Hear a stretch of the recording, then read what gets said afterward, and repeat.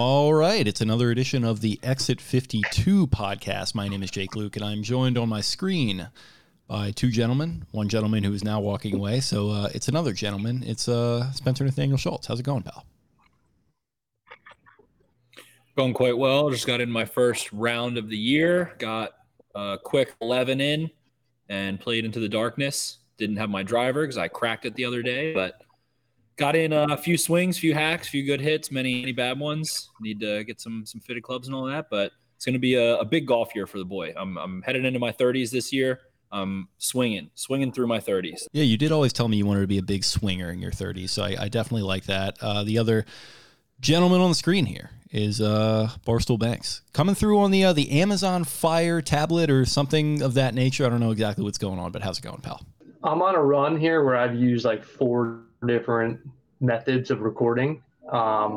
This is a new one. I don't think I've ever tried to use a tablet. It seems to be going okay, better than most, some would say. Kind of a veteran move by you there, Spenny, to stop short at 11 holes so you don't have to post a handicap on that, even though I guess it's out of handicap season. But, yeah, where'd you play? Needwood. There we go. Needwood. I had like a kind of a membership there a few years ago, actually. Oh yeah, I mean I've played out there a couple times actually too. It's nice, and it's also a little bit of a bird sanctuary from what I understand. Not actually, but I played there. There's enough goose shit to qualify. Yeah, I played there in 2020, and my friend was, for whatever reason, was in a big habit of saying every course we played was a bird sanctuary, and even though they weren't. So shout out to Eric. I did officially see a wildlife sanctuary sign, I think, on the 8th hole. So I think he was on par there. Yeah. Okay. Well, yeah, I stand corrected. But yeah, I mean, I guess that's enough of that. I guess we got to wade forward through some choppy waters here technologically. I'm probably gonna cut this thing up and make it sound a little bit better. But we're off to a interesting start in that regard. Just like the Ravens have had an interesting couple days here, and we wanted to hop on and break it all down a little bit. Spenny, I think you and I were going to hop in and record and talk a little bit of Todd Monken, maybe get a little bit deeper into some of his stuff, and then break down the Eric DeCosta and John Harbaugh pressers at the Combine, which were fine. I mean, they were interesting enough, but like you don't really get a ton of those stuff, ton of good stuff from those to begin with. And then they kind of just went out there and they just read from the script a little bit. And I don't know, like you would think that nothing would really come of that, but some interesting things certainly did. But I guess that was all maybe before kind of happening concurrently with this survey that came out on Wednesday from the NFLPA. And basically the goal of it, I guess, is to grade each NFL franchise on different criteria. And I'm going to go ahead and pull up a tweet from Cordell here that kind of explains it all. But essentially the goal is to just kind of rate player happiness, player family happiness, things of that nature. So pulling it up right now, the categories are treatment of families, food service / nutrition, weight room, strength coaches, training room, training staff, locker room, team, travel. And so the Ravens, they kind of came in middle of the pack here. I think they were like 17th overall. Treatment of families, they got C+, which I thought was interesting. I think Marlon tweeted out that was surprising. He's obviously got his family in the mix big time. Food service / nutrition, B-. They made some serious adjustments to that this past year, so hopefully that starts to go up.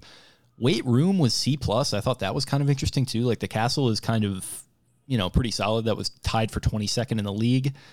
Training room was a C. Training staff, B+. Locker room, A. Team travel, A. But the major source of contention was strength coaches, F-, dead last in the league, 32nd, about as bad as you can be. Literally as bad as you can be. Brian, what was kind of your first reaction when you kind of came across this on the timeline? Well, my first reaction was to try to dig into because everybody who is a fan of a given team was starting to grab all these screen grabs and throw the rankings out there. And I saw where there was an overall ranking at one point, and I went and I found the Ravens were 17th. And I think that was the first thing that startled me, because I think there's a perception around the league, and especially here in Baltimore, that this is a place that everybody wants to come to. It's I think that's more of a culture thing than these categories that were there.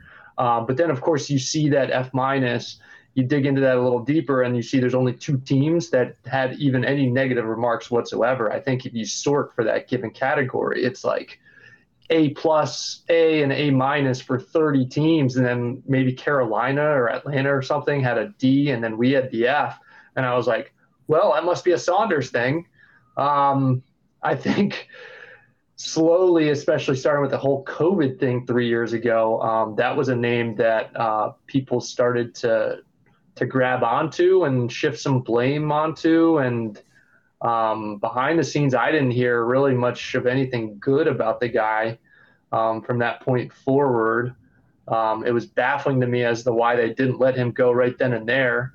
But they seem to want to protect him, just like they do a lot of guys. And I think that that's it can be one of the organization's benefits for sure, but we've seen countless examples over the years where their protection of their guys, quote unquote, has gotten them into some serious trouble. And I'm not sure why this guy was protected as long as he was. I think if he was doing as poor a job as everyone perceives he was, and he was graded to be the last couple of years, if he had been doing that before this COVID incident, that would have been the perfect opportunity to get rid of him, but they didn't do that. So there's just a lot of confusion and I think frustration from people.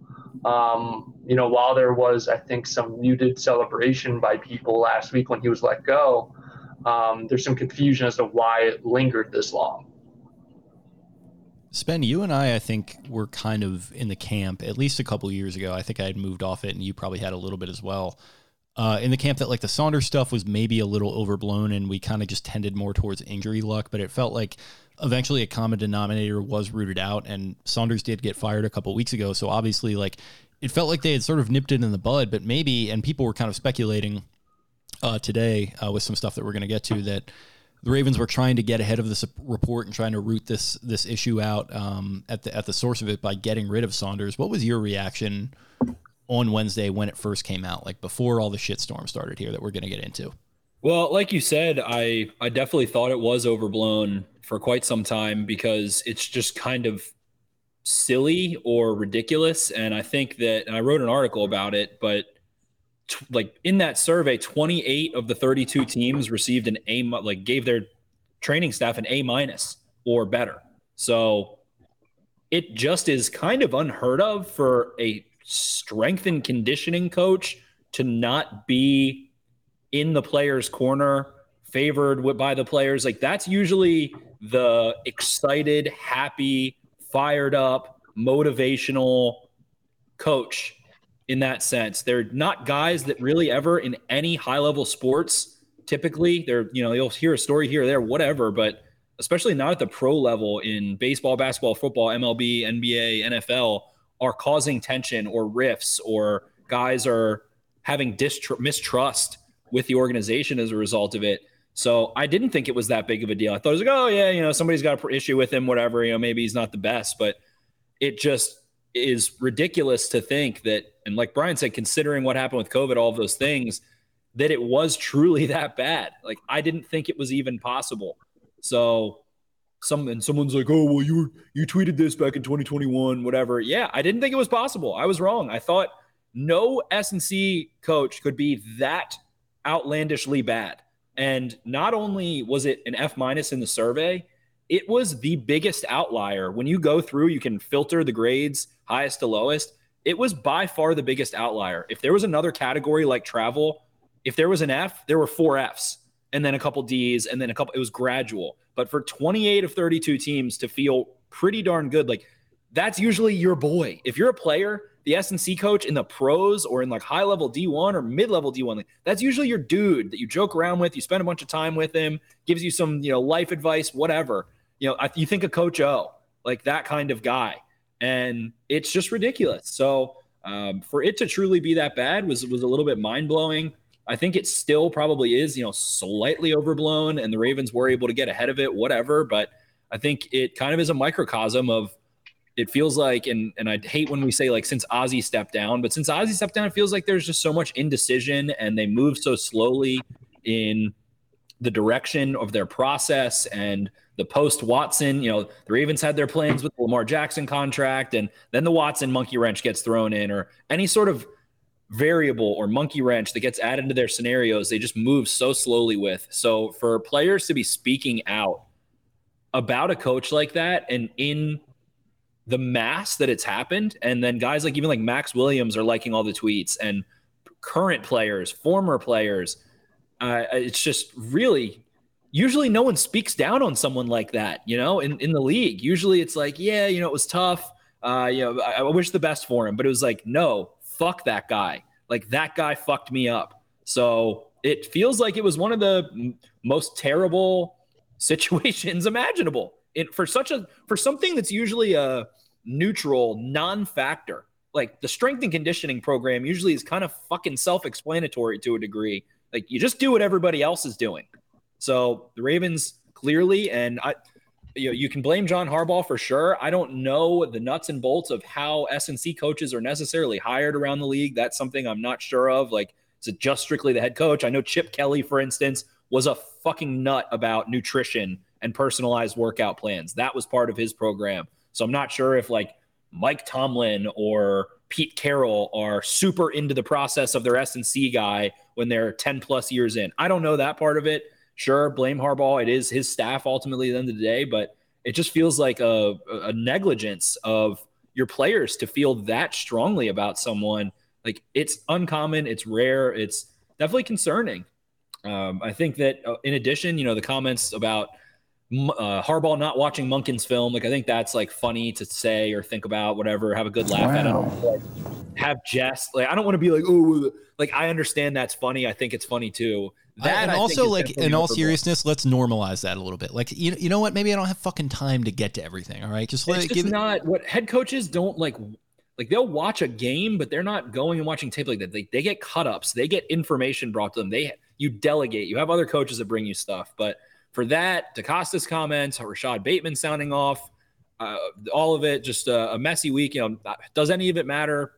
Who knows? Whatever. It's kind of fucking stupid talk radio shit. But at the end of the day, the Ravens are just having a tough week, and they need to. I don't know. They've already made the moves. I don't know. They just are getting ripped apart, even like nationally now, and it's compounded by the Lamar Jackson contract situation. So I feel like there's some sweaty foreheads and soaked T-shirts that are uncomfortable going on in PR and marketing, and probably in the front office itself. Yeah, like, well, that they should be. And like, I was pretty critical today. It's funny because like I went on with Glenn this morning on Glenn Clark Radio, and I don't know, like we were kind of discussing the contract thing a little bit, and I'm like, I don't really have a dog in the fight as far as the contract thing goes, but I was kind of playing a little devil's advocate. I was like, I could see why the organization doesn't want to do this and doesn't want to do that, and then all this stuff starts to pop off, and the Bateman thing is one thing that we can get into, but I mean, I guess sticking with the Saunders thing and the injuries, it's like, for me, it's just like, what are you doing if you're not listening to your players on this kind of stuff? I'd imagine that these guys taking to Twitter. It sounds like they weren't listening to their players. Yeah, and it's like that they weren't. There wasn't input. There wasn't the ability to receive that sort of feedback. Yeah, and what is this? What is this leadership council for? What is all this stuff for if you're not going to listen to these guys on this kind of stuff? And there's no way that like this was the first time that all these guys came out and talked about this kind of stuff. And I'm definitely more of a praise in public, punishment in private kind of person, but I don't know. Sometimes it takes something like this to really drive home an issue. And I think you made the point that like they already got rid of him. Like they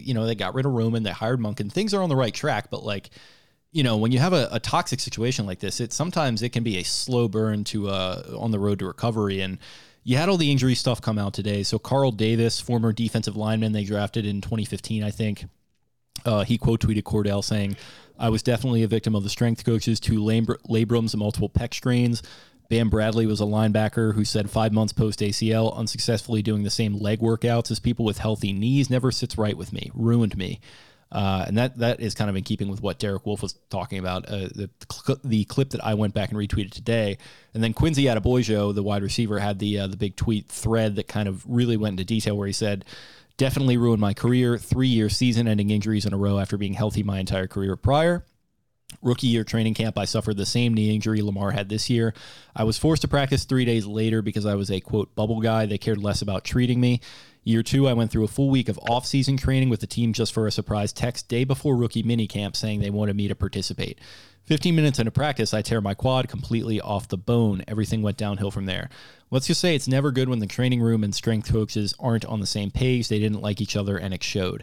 Huge disconnect between the two, which led to multiple injuries for a lot of guys. No hard feelings, though. I still love Harbs and the organization as a whole. And that's kind of like, that's sort of a sticking point for me, is where he does tend to separate Saunders from like pretty much everyone else, which I think is a good sign. But you can't really let the Ravens and Harbaugh scot-free off of this, because like they should have noticed that if you don't like this guy, like it doesn't matter how good you think he is at his job or how much you like him, like you got to get rid of him. And like I said, Brian, I'm glad they did, but like it's really a shame that it got to this point. And you're like a guy who, you like your clicks, you like your hot tea and all that kind of stuff, writing for Barstool. What is your thoughts as all this stuff is kind of just rolling out on Twitter all at once today?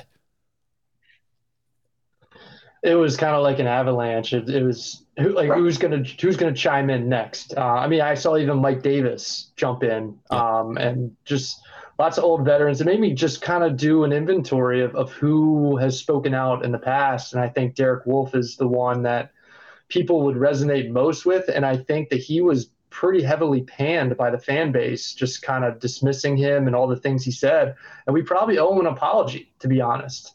And then I think further back, and this may have been a lot more about the training staff and medication and just things that aren't necessarily a Steve Saunders thing, but Eugene Monroe, 6-7 years ago, spoke out about some things with the organization that he had problems with. And I'm kind of surprised at this point that a narrative hasn't been more heavily forced into trying to make this into a Lamar injury thing, which, a few people in my mentions have for sure come for me, given what I wrote about, claiming where's my hit piece on Saunders and where's my hit piece on Harbaugh, because I'm just a hit piece artist. But you kind of hit the nail on the head as you kind of went with it, as you were kind of explaining everything, every next thought I had, you were kind of right there, stride for stride with me. It's just not a good look. It's good that they nipped this in the bud now, I guess. It makes you question a few things in terms of how they're internally, taking player feedback. And I guess you could say that this is a good thing in that regard, that they're kind of being forced to, be more reflective.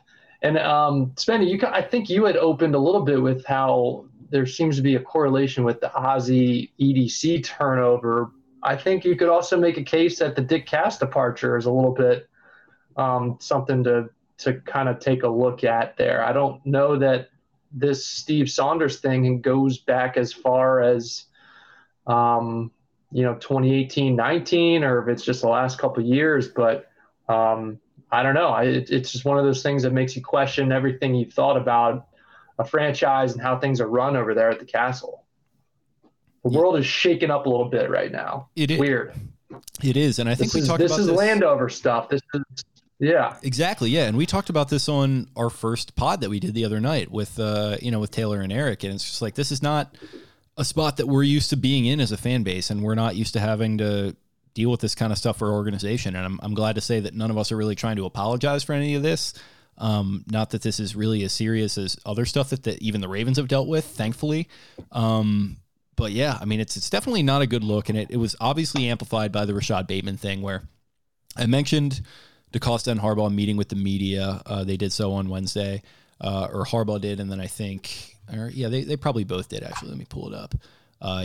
So they both did, and Sarah Ellison tweeted out a quote, and like they were pretty, like I said, pretty benign press conferences. You didn't really get a whole lot of like new stuff out of it, but Sarah tweets out a quote from DeCosta, talking about the wide receiver room, and I thought this was really interesting on a lot of different levels.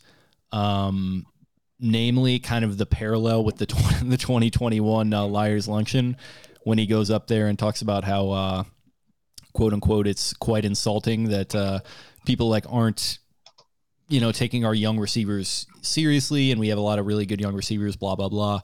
And then the official quote here, I pulled it up from Sarah. Eric DeCosta on problems drafting wide receivers. If I had an answer, that would probably mean I would have some better receivers. We're going to keep swinging. There have been some guys that have been successful players for us that were draft picks. We've never really hit on that all-pro type of guy, which is disappointing, but it's not for a lack of effort. It's one of those anomalies that I really can't explain other than to say that we're not going to stop trying. We're going to keep swinging, and hopefully at one of these points, we're going to hit it out of the ballpark. So it's funny because when this happened in real time, Hayes Gardner tweeted it. He's out at the combine right now for the Sun, I think, and I just tweeted a picture of Chris Davis with it, which, Brian, I think you had some fun with that. And yeah, it kind of felt like a sort of a benign thing that was just going to kind of come and go. But funny enough, Rashad Bateman wakes up and he has time today on Twitter at 11:18 a.m. this morning. He was still private, and then he went unprivate, I guess, to allow this to get around. But he tweets, quote unquote, "How about you play to your players' strengths and stop pointing the finger at us in number 8? Blame the one you let do this. We take heat 24/7 and keep us healthy. Care about us and see what happen. Ain't no promises, though. Tired of y'all lying and capping on players for no reason." Then he just kind of lets it sit out there. Like I said, he went from private to unprivate, and he let it percolate a little bit. Then he deleted it, and he tweeted out something to the effect of "my apologies" a little bit after deleting it. Spenny, he's our guy. What were your thoughts on this? I think you probably saw that tweet and read it, and it says, "We don't have any good receivers," to him. And he's like, "I'm a good receiver. And the reason I didn't get to show I was a good receiver was because I was hurt because you let Steve Saunders," he's obviously seeing everything about Steve Saunders' teammates and friends are tweeting about it. So he's like, "This is your fault, not my fault. You probably felt disrespected." And then the Ravens, I listened to DeCosta's press conference yesterday. I was in the car and I listened to it. And I thought, I literally thought, if you take that soundbite just of that out of context, it is a slight to Rashad Bateman. I said, I wonder if that's going to, if Rashad Bateman's going to hear that and get pissed. I never thought he'd go to Twitter or anything, but they've also spoken very highly of Bateman. At the end of your press conference, they're like, "Yes, he's our guy." He literally did in this press conference. I think in your article in Baltimore Beatdown, I think you had it in there. Yeah, and they've already spoken so highly of him. So I get both things. I get why DeCosta said what he said, and I get why Bateman would be upset if he sees that tweet and didn't hear the press conference. And then I get why they probably called him and he was like, "Okay, my bad. I'm just frustrated." He probably feels like shit because of his foot still. He's probably in the process of trying to run and sprint right now and feels like crap and has pent up anger and aggression and frustration. He seems like he's had that from the time of the hernia and all that good stuff. So I get all of it. And in DeCosta's regard of the comments he was making, he was just trying to take accountability. Like he said, "I haven't done a good enough job." And then he can go and say, "Well, if the injuries and whatever." So I don't know. It's just a bunch of talky stuff. It'll fizzle out in a week. There'll be another headline. Something else will happen. Lamar will get tagged, and then everyone will talk about the tag instead. And the Ravens are just stuck under the microscope for really the first time I can remember. I don't know. When was the last time they were under the national media microscope and people debating and having talk show takes and all that stuff? Flacco, Ray Rice. Nothing Flacco ever did. It was a running joke during the Flacco years that no one ever talks about the Ravens. They have the most boring quarterback ever. No one cares. Why are they never covered in the national media when they're in the playoffs every year? Yeah, it was definitely Ray Rice, and that's not a good reason to that Ray Rice. There we go. And that's really tough. But which that's in line again with them protecting a guy, and it's like, hey, it got them in trouble because they just went too far with trying to keep things in house. Yeah, that's a really good point. One that I hadn't even really thought of. But yeah, you're right. There's parallels to that too. I mean, obviously Saunders, it's not quite as extreme, but it does speak to that a little bit. And you made a good point there that it's going to blow over after a week. And we got a question here on Instagram from PCAS14. Will we look back at this time and laugh how much we are overreacting, or is it a big deal? And for me, I'm like, yeah, it's going to blow over and we'll move on to something else. But I kind of think this is a little bit of a big deal. And I think this chips away sort of at, I think what you were hitting at, Brian, there, of just an organization that is not used to dealing with stuff like this, that has a reputation for treating players a certain way, for taking that stuff to heart and, treating their guys well and listening to what they have to say. And I don't know, just all the platitudes and, things that I think are mostly well-deserved about the Ravens that people both here and in the national media kind of speak to. It's completely different to what we see down in Landover. Like you also said, pretty much year in and year out, and still ongoing right as we speak with the Ironically enough, the Commanders got a bunch of Fs and Cs, and they got an A+ for their training staff. For their strength and conditioning. Yeah, of course they did. They also, I think they did have Deuce Gruden at one point. I think he's with the Raiders now, but yeah, it's just funny, like how Taylor had something to say in the group chat about how, to the effect of what you were saying of how S&C guys, they're really just hype men. And I was like, yeah, like Deuce Gruden, things of that nature. Like it's guys like that are just kind of caricatures, and like you just want them to like bring a positive energy. And it just seems like Saunders was just this like fucking like hardo that was like bringing politics into the building and like working guys until they couldn't walk, as Derek Wolfe said. And Brian, where do you net out on like what I was talking about there with the idea that it's not a big deal like in the short term, but like in the long term, if more stuff like this starts to kind of chip away at the reputation, how big of a deal is that to you? Well, the whole thing right now is they're in a PR Cold War, and it's with Lamar, but it's kind of with the general public as well. I don't know that they know what they're going to do with the elephant in the room there, but they need to try to win all of these little battles that surround it. Their credibility is kind of at stake on a daily basis, and for them to kind of have these little tiffs going on kind of around the same time that the big gigantic happening is supposed to maybe happen, maybe not happen, it's just tough. So I think right now they're on their heels, where if they have to go around and trade this guy in the next 6 weeks or so, I really can't wrap my head around it, because it's just foreign territory for us here in Baltimore. It's kind of foreign territory for the organization. It's hard to speak on, because I've never really been in this position where I've been so unsure, I guess, of outside of the Ray Rice thing in terms of where the organization stands. And I don't know which way's up to some degree. Yeah, Spenny, like you made the point that it is going to blow over, but do you take stock in like the organizational reputation and all that kind of stuff? I don't know. I think it doesn't really matter what I say. It matters what they're doing. So if they've gotten complacent in that building in Owings Mills, then they need to figure it out quickly. And if it's complacency in John Harbaugh, then they need a new coach. If it's complacency in ownership, then Bisciotti needs to look himself in the eyes.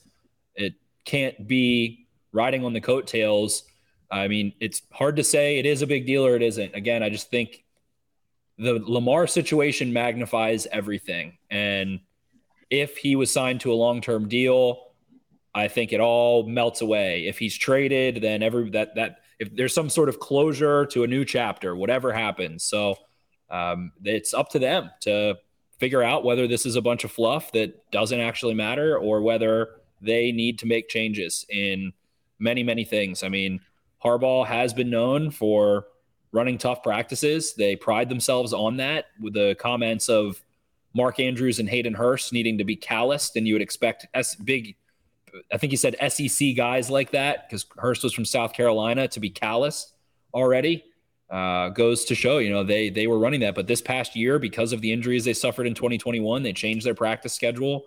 They took less contact than trying to maximize all the contact they can get. They've gotten suspensions or practices canceled because of fines that they've incurred from having physical periods when they weren't allowed to at certain points in OTAs. And on top of that, they have that kind of reputation for being hard-nosed. So if it's negligent, and if that's what's going on still, and that's still what they're pushing, then I don't know. It's a tough reality to wake up to, but at the same time, they need to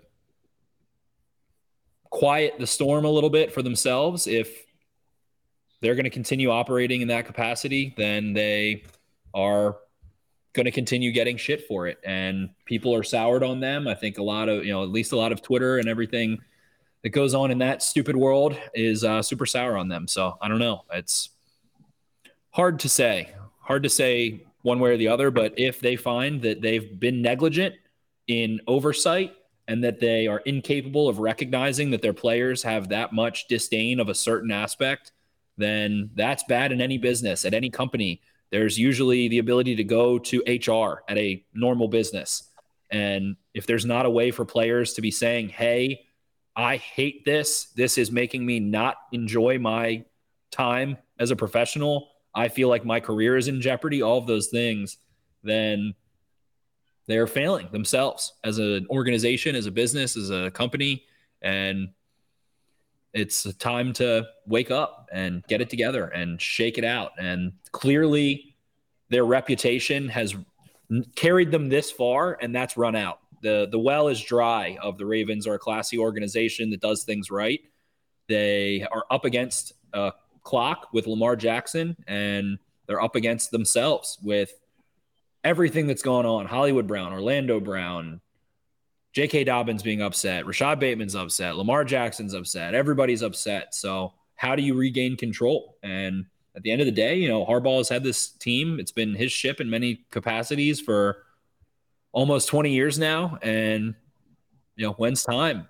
If they can't control their own building and control what's going on and what's getting out and things of that nature, then I don't know. And they're like the CIA, man. Like, they never leak anything.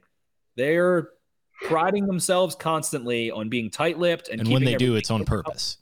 And it's probably because of Ray Rice. They feel PTSD of, we don't ever want stuff getting out and all of that going on again and having to deal with that. And it probably comes from Bisciotti, who was clearly incredibly frazzled and embarrassed and reactionary based on the Ray Rice situation and didn't know what to do. I mean, they had Ray Rice jersey sellback day at the stadium at that time, which, like, to think about, a team had a player who abused a woman, so they had almost an event to, like, recognize that happening instead of just fucking quieting it down, like things like that. So I don't know if it's all, it's a game. It's a game of football. So, like, all this stuff to me is not the game of football at the same time, but unfortunately it is what people are interested in. So we're talking about it for a long time. I know you're a big just football guy. You got to dial into the granular stuff, but occasionally we do have to, unfortunately, discuss this kind of crap, and that's pretty much what it is. And, like, I think you hit on a lot of good stuff with the parallels to Ray Rice, and, like, God, it makes me feel like, and maybe this is kind of like a half-baked take, but it's like, did they ever really, like, transition into the social media era, like, properly? Because that was right around the time when Twitter was starting to get really, really kind of what it is now. And Ray Rice was the first time that I remember sort of that internet outrage machine kind of, like, rambling towards something and just taking it down, and rightfully so in that case. But, like, since then, Twitter's only become more of what it is. And, like, I don't know, have the Ravens kind of been able to handle the PR game kind of as well as they used to before all this kind of stuff? What do you think, Brian? I think that they're handling the PR fine. I just think that they've got some loose cannons underneath the umbrella. I think that's really what it comes down to. I just did, like, a quick Google to try to drill down on Saunders' history with the organization. He was hired in 2016 to be the team's director of performance and recovery. He was like Weddle's which is buddy, just kind of an ironic title given the end. Yeah, he was. Yeah, it's kind of weird because just in line with what we've been saying the whole time about how this seems to go against the nature of what we think of the Ravens organization. This is the organization that it was 5, 6, 7 years ahead of this very sudden debate that's been raging the past 6 months about field conditions and, the surfaces and ACL stuff. They made that change to grass fields, 5, 6 years ago. They got rid of their forward thinking relative to the rest of the league. Brief period. Yeah, so that's just what makes it so baffling. Because this, we can say all the things about the culture being one way and the organization just in general being very well put together. But that type of example is kind of in the same lane as some of the things that are being talked about here. And yeah, you made a good point about us getting dinged for the practices, and it's been well regarded that we practice hard and we practice long, all those kinds of things. But there's been moments along the way where I feel like Harbaugh has kind of gotten it, or at least in press conferences where he's talked about rest a little bit more and how they've reevaluated all those types of things. And it's just strange to me that he continued to be included on this, Saunders, that is. And then this survey, I've seen some like conflicting reports as to when these questions were actually asked, but it was all relatively recent, and there's been a fair amount of turnover on the roster since the COVID incident. So, I don't know. It's just crazy. I'm still talking myself in circles about how crazy it is that it's been, 2 or 3 years since an incident that should have been enough to get rid of a guy, and he was doing a poor job anyways, one that everybody hated him, and it took this long for him to go. So I guess like temperature wise, I'm as close as I've been to this. Is like my confidence level in Harbaugh is probably lower than it's ever been at this point. Not to say that it's still not on the higher side, but it's definitely a chink in the armor. Yeah, I'm right there with you. And like, that's crazy to say because I'm as big of a John guy as anyone is. And I think you kind of are too. And, making the playoffs and all that, that's great. But like, man, it only gets you so far. And like, when you're going to be bowing out in the first round every other year, it's like, okay, well, you better be taking care of your shit off the field. And it feels like they haven't been doing that to the best of their ability. And it's all kind of manifesting right now. But I don't know. It's about 40 minutes on all this. You boys got any closing thoughts before we close this out? Spen? Like Brian said, I mean, this is as low as I've felt about Harbaugh. What do you have control of? What are you aware of? How are your players able to communicate? That survey was not some light thing. It was 1,300 players divided by 32 teams, 24 players a team, like 25 players a team. And I would imagine if the NFLPA was going to do a survey, who would you survey? Probably vets, probably second contract players you would shoot for. I'm not sure exactly what the process was, but if I was doing it, that's what I would imagine. That way, the more guys that have been on multiple teams will have two perspectives to say, wow, based on what I've seen and what I've heard, this team's travel is A1. This team's weight room sucks. This team's nutrition is great. All of those things. So I think, all of it is because of the Lamar Jackson contract situation. If that wasn't occurring, if Lamar was already gone or already extended, then I think it's kind of like, oh yeah, Steve Saunders sucks, screw him, whatever, he's gone. But now, because the spotlight has been on them so long, it has turned into a magnifying glass, and the Ravens are the ants on the other side of it right now. They have to be feeling the heat. They have to feel stupid. They have to feel like upset, frustrated, annoyed, and that there's pressure right now. And they're at the combine. What was Eric DeCosta's sentiment? That the Lamar Jackson contract situation, he said, I'm spending all of most of my time, which felt like he was catching himself from being like, I don't give a shit about the draft, really. I'm fucked up trying to negotiate this contract. That's where I'm putting all of my time and effort. And me and Lamar are texting. Oh, great. You and Lamar are going on your phones. Lovely. That's lovely to hear. So I hate all this stuff. It's a sport, and none of this is sports. This is reality TV. And, I watch Vanderpump Rules. I watch some Bravo TV happily. And I feel like it's fucking Vanderpump Rules NFL edition, Baltimore Ravens season 2. So you're running a reality show right now, get it together. And I don't care about any of this shit as a whole. It'll blow by. We'll laugh about it in a year, whatever, no matter what happens. But I'm not having fun. I actually am kind of having fun. It is kind of fun. I think, and what do we love, Jake? Brian, Jake and I always talk about how much we love the Cowboys. Like, we love the reality show that is the Cowboys. We always bring that up. We're having Jerry World right here in Baltimore right now. We're getting a full Cowboys experience. So those are antithesis organizations. And if you want to be the Cowboys, keep it up because you're doing a damn good job. Kind of we just need to get like the Jerry bus out there somewhere with like a big raven on it and get Steve in there just wearing like wearing some like suit and just drinking Johnny Walker Blue and like just regaling the media with stories. It's and at the end of the day, like, if I'm Steve Bisciotti, I'm having a fucking press conference. Like, I'm going to say something about this. When I'm in Baltimore, I'm going to come back and address this.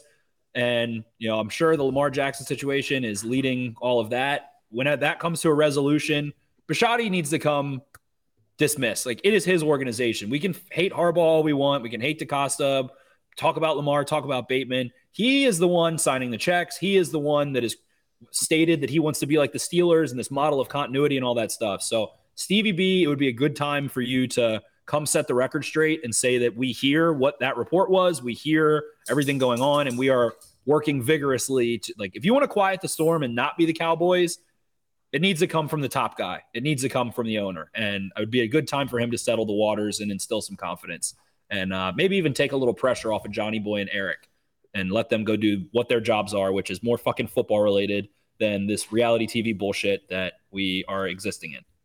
Thanks. What'd you have there? Do we do a Steve Saunders jersey buyback day?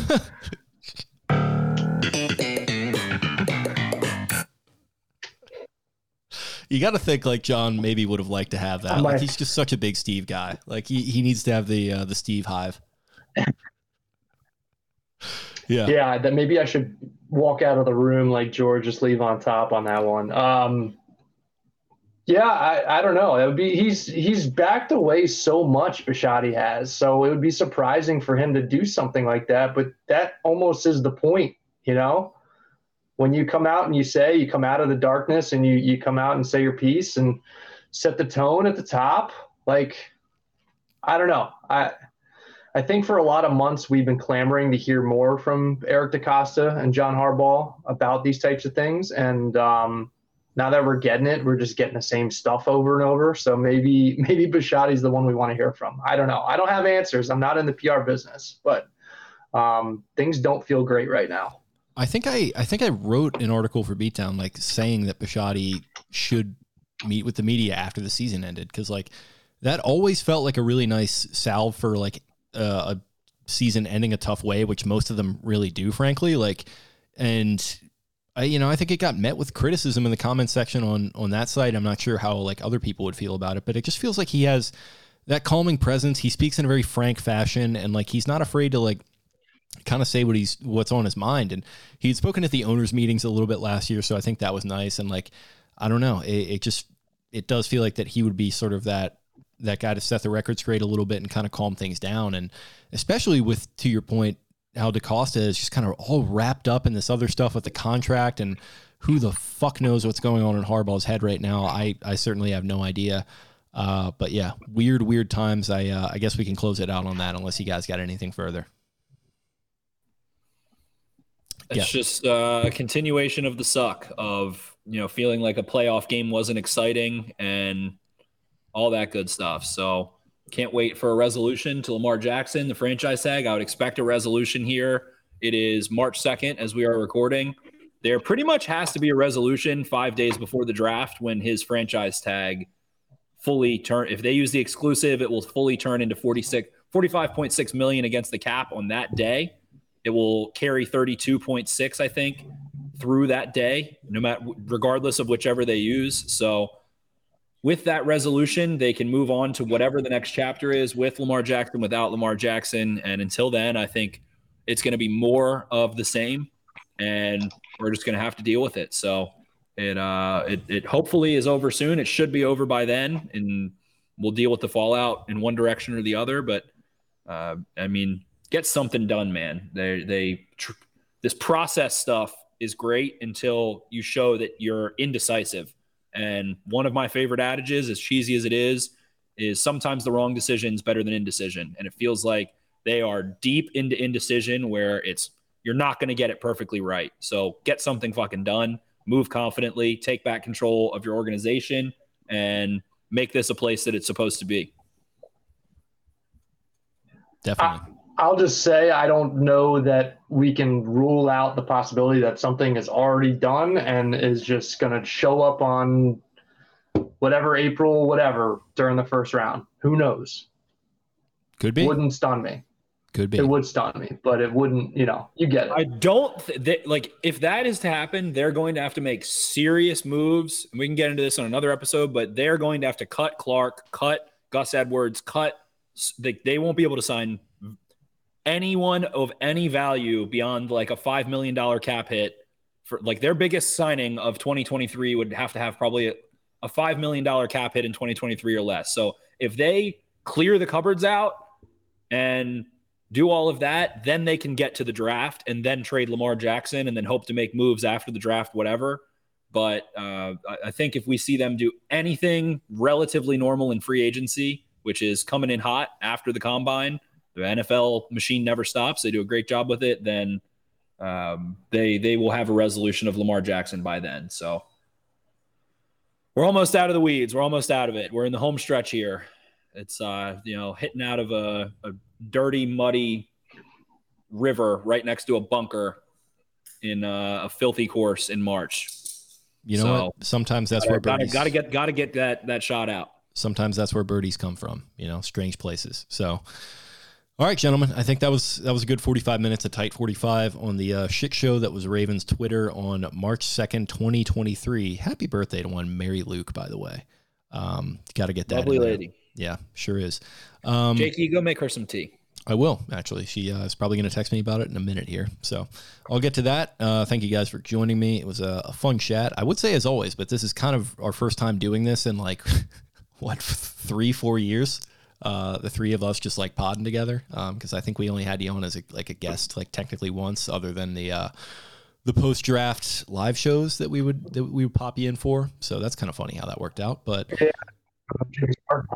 yeah, you and Taylor. So yeah, that's funny. We're in cahoots now. How about that? Speaking of being in cahoots, everyone should get in cahoots with our Twitter accounts. You can find me on Twitter at Jake Luke. Spencer is at Ravens4Dummies. That's the number 4 in the middle there. You can find Brian at Barstool Banks. And check out all our other stuff going on. We got Exit 52 Podcast on Twitter. The X52 Podcast on Twitter, at X52 Podcast on Instagram. Check out our website, thex52podcast.com. Got some blogs going up on there. I think I've wrote a couple things already at this point. Some fun stuff in the works over there, and we're going to integrate the pod as well. Really appreciate everyone with the kind words and shows of support throughout the week here as we launch this new venture. And I think it was a really good time to do so because goddamn, there's a gold mine of content to work from a Ravens perspective. Not all fun as a fan, but gives you something to talk about at least. So there's that. Thank you guys for tuning in on this Friday. We will talk to you again with the flagship show, and then obviously a little bit more me and Spenny stuff next week. Until then, we'll see you. See ya.